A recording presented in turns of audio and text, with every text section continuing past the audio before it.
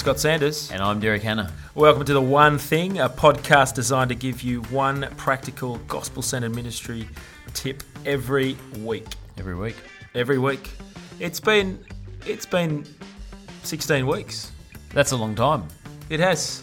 By the metric calendar, that's a lot of days, isn't it? I still feel like we're looking forward to that 100th episode. I still think like that's the mark, the century. It's a long way off. It does feel like a long way off. 2 years off. Yeah. We've got to do some more bonus episodes. Yeah. Okay. All right, we should do that. Now, The One Thing's brought to you with thanks to Geneva Push, the Australian Church Planning Network, and you've pressed play on episode 16, Job Descriptions. It's an exciting topic, Derek. It is actually. I know you're being facetious, but it is. You're on the edge of your seat. Job descriptions, what are they? Long lists of everything you wish someone else would do, clubs to hit fellow workers over the head with, or opportunities to set people up with a sort of clarity that will help them not only serve effectively, but be fulfilled by their part in the mission. I choose the last one. The best job descriptions, they all begin with being clear. Yeah, and so your ministry workers' job descriptions, the things that happen in your church might be clear in your head. But leading well is making sure they're clear in the heads of those who you're actually calling to be on mission with you. Do you want to grow the members of your team as disciples of Jesus? If you're interested in their personal growth in Christ, do you want to empower them to be on mission with you? And so the whole ministry doesn't revolve around you, but there is this genuine priesthood of all believers. Then you have to begin by loving them enough to provide clear job descriptions, not only of the roles they're going to play, but how those roles contribute to the wider mission of the church or ministry. Clear job descriptions are crucial to running teams well. And Scott, you are going to take us through the many pitfalls and points to aim for just 15 minutes so people can write the sort of job descriptions that their team members and those in their church will thank them for and which will grow them. So, to kick things off, in the scheme of my week, when I'm sitting down, I'm kind of recovering and recouping on Monday, I'm thinking I've got to write a talk again this week, organise small groups, meet with people, deal with pastor issues, plan for the future. Why are we trying to add another thing into the mix? Convince me. Well, I think you've forgotten about the little-known regular activity that happens. What happens if I get hit by a bus? Yes. Yes, I'm glad that is a little-known activity. They're a little often-happening activity, maybe. We always talk about that, but in some ways it's the wrong way to look at it. How do we actually work through other people? Yep. We're called in the Bible to Ephesians 4, equip the saints for ministry. The reality is we don't want to be the hero. We want the hero to be Jesus, but we want to work through the people that he's given us the privilege of serving alongside and with. And so job descriptions help us actually work through others. As you said, there are so many things to do in the week, and a clear job description allows us to actually hand over jobs that need to be done, not only for the gathering but also during the course of the week, so that people can be effectively empowered to do that and have some clear bounds on how to do them well, some clear outcomes on what to expect, and actually some helpful ideas to actually do that job well. The reality is, we often intuitively, think into how to do evangelism well, or how to do welcoming well, or how to set up a church. We do them intuitively well, often not because we're intuitive, we've just done them lots. But if we actually want to hand over ministry so we can actually focus on the priorities we need to be focusing on as a church planner, as a church leader, then job descriptions, really allow us to do that. Okay, so what's the downside to not doing them? Well, I think the downside to not doing them is one, not having clarity about what needs to be done. So a job description forces you as the leader to think into what are the essential things that need to happen for this ministry to take place. Who are the people, resources that we need? What are the resources that we need week in, week out to get this ministry role, or function happening? So one is just clarity. I think the other one is consistency. There are some regular week to week things that we just need to do, and job descriptions allow us to get clarity on those, and then to communicate them to a number of different people. Often, we're going to be having 4 or 5 people in the course of a month who might be on welcoming. By having a clear job description about what's involved in that whole process, we can have a consistency, across the 5 weeks of that welcoming experience.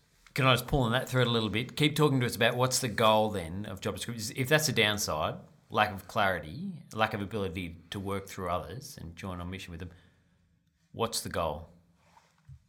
What's the goal? So I think the goal is to get clarity. The goal is to get commitment. When people have a clear understanding of what they need to do, they'll be more committed to the role. There's empowerment as well. When, again, people have clarity about what's there, they'll be empowered to do it. Now, a job description doesn't need to... Well, there are some job descriptions where they need to say, do this. One of those is, do this, then do this, then do this. One of those, I think, is the sound desk. There are some key things in that. You need to turn on the main speakers first, then you need to turn on the amplifier, then you need to turn... If you don't do that, you'll blow up the system. There are some really key things that just have, steps 1, 2 and 3. But it needs to be broad enough to say, your role is to ensure that people hear the preached word clearly. The music level during the church is of a level where people can participate and sing in church. Now there are great, there are bounds in that, but there's opportunity there to do things better, to think into how you might better do that sound role. So a job description can be quite empowering in giving you those bounds in which you can operate. Okay, hold that thought for a second. So we're going to come back in a minute, and I want you to walk us through some key elements to job descriptions so we get that clarity for people and can onboard people. All right, we'll come back to that in just a second. But you've got some things to help us. The One Thing Toolbox, what do you got for us this week? Well, a link in the show notes. We're going to provide some guidelines for setting out a job description. So there'll be some sample job descriptions and just a little bit of help as you think into how you can write ministry role descriptions for some of the key areas in your church. So we'll provide a link in the show notes. The other resource, I'll provide you with a link where you can download sort of 20 generic job descriptions. I think sometimes for me, I need to look at what someone else has done as I think into the role. That then helps me clarify what do I need to not include or include. So I'll provide a link to sort of 20 generic job descriptions. The third resource is churchinabox.online. We've created a course called Building Leaders, and in that, the framework for thinking about how you might develop team leaders and leaders in your church, there'll be a number of components in that on actually getting job descriptions right. So jump on to churchinabox.online and have a look at the Building Leaders course. Alrighty. One final thing, the fourth resource. You've actually got people in your church who have done human resource training, who write job descriptions regularly in their leadership roles in their workplace, who are great at project managing or understanding process workflows. This is a great ministry, to actually seek some outside help. As well, engaging someone in the congregation allows you to sit sort of outside that process of writing a job description and see things that you might not necessarily see when someone else actually prepares and does the work of the role description. So a fourth sort of resource for the toolbox is actually the people in your church. Use them, ask them.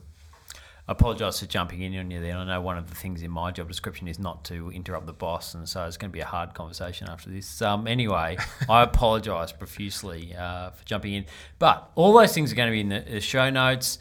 And so I want to get to some nitty-gritty here. I want to drill into some detail because I suppose anyone can just write a paragraph description, but there are some ways in which we can put job descriptions together that are more helpful. What are the key things to include? So you want to have 5 things. First thing is you want to have a clear title for the role. So kids, church, leader. There's your title. Then the next aspect, every job description needs to tie into the vision and mission of the church. And so you want to articulate how this role plays out in the overall mission of knowing Christ and making Christ known in Villawood. How does this role fit into that bigger picture? Again, what a job description is going to help you do is articulate how this role functions in the wider ministry of the church. So the second thing you know, have that vision for this ministry and tie it back to the vision of the church. The third thing that you need is just a general description of the role. So put the key things that this role has in it. So again, for example, if it's a kids' church member, then you want to put in, what are the 3 or 4 key things that this role will have week to week. The next thing, so the 4th thing I think is really important. What are the key requirements of that role?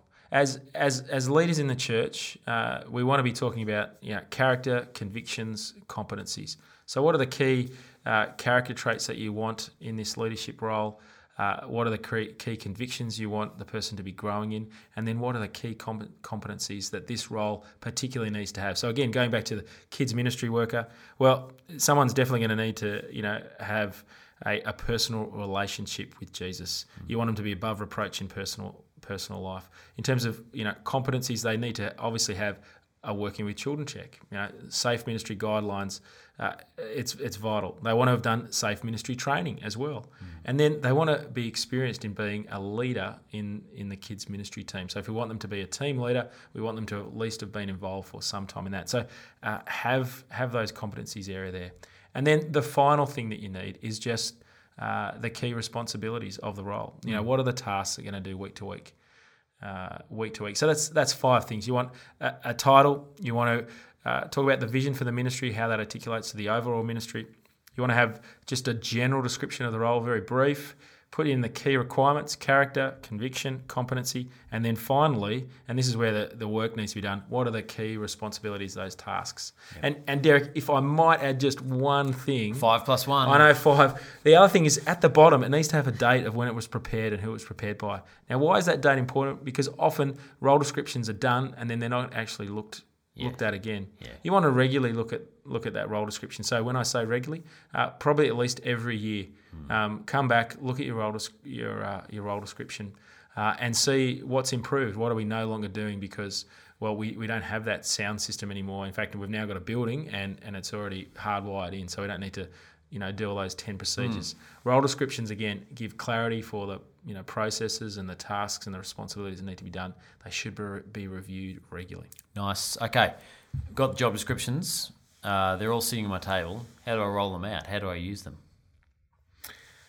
Well, I find it's really helpful to obviously as you're training, preparing someone for the role, even as you're recruiting them for the role, you want to use your job description to say, hey, this is what the role would look like.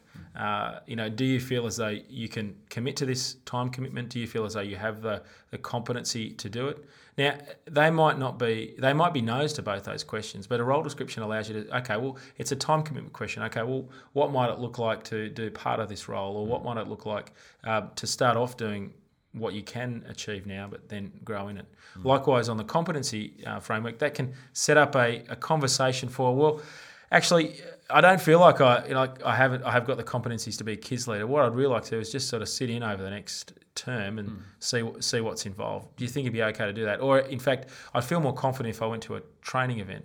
And so the role description we use to work out how to slowly move someone into that role. The other helpful thing is you as you roll them out, you want to again keep reevaluating them. So one of the great things is that you actually might get someone on your team who is a far better sound engineer or sound person than you. They can actually look into in detail the role description, actually find greater efficiencies, areas where they can actually improve and actually achieve the outcomes in a greater way.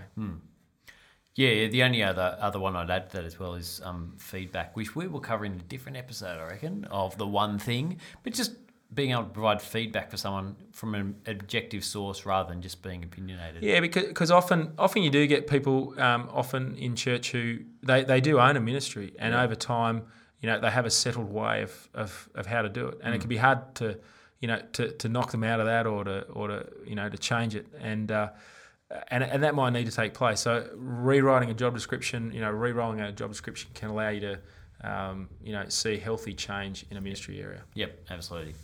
Well, that brings us to the end of the show. Scott, what's the one thing people should be taking away from today about job descriptions? Well, the one thing is this, that our goal is not for people just to do stuff, but for people to have clarity on how what they're doing contributes to the greater vision of making disciples.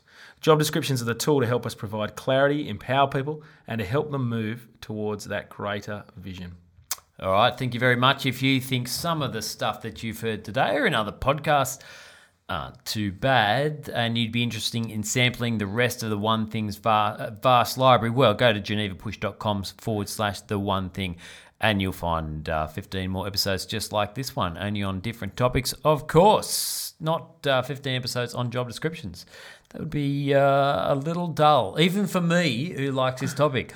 Save the hassle, go to iTunes and subscribe and you'll have a new episode home delivered every week. Well, thanks for joining us for another episode of The One Thing. Coming up in our next episode, we are looking at small groups, Bible studies, cell groups, focus groups, community groups, whatever you want to call them, that small group structure in your church. Well, the next show we're going to be tackling the best, the worst of small groups in just 15 minutes. I'm Scott Sanders. And I'm Derek Hanna. Chat soon.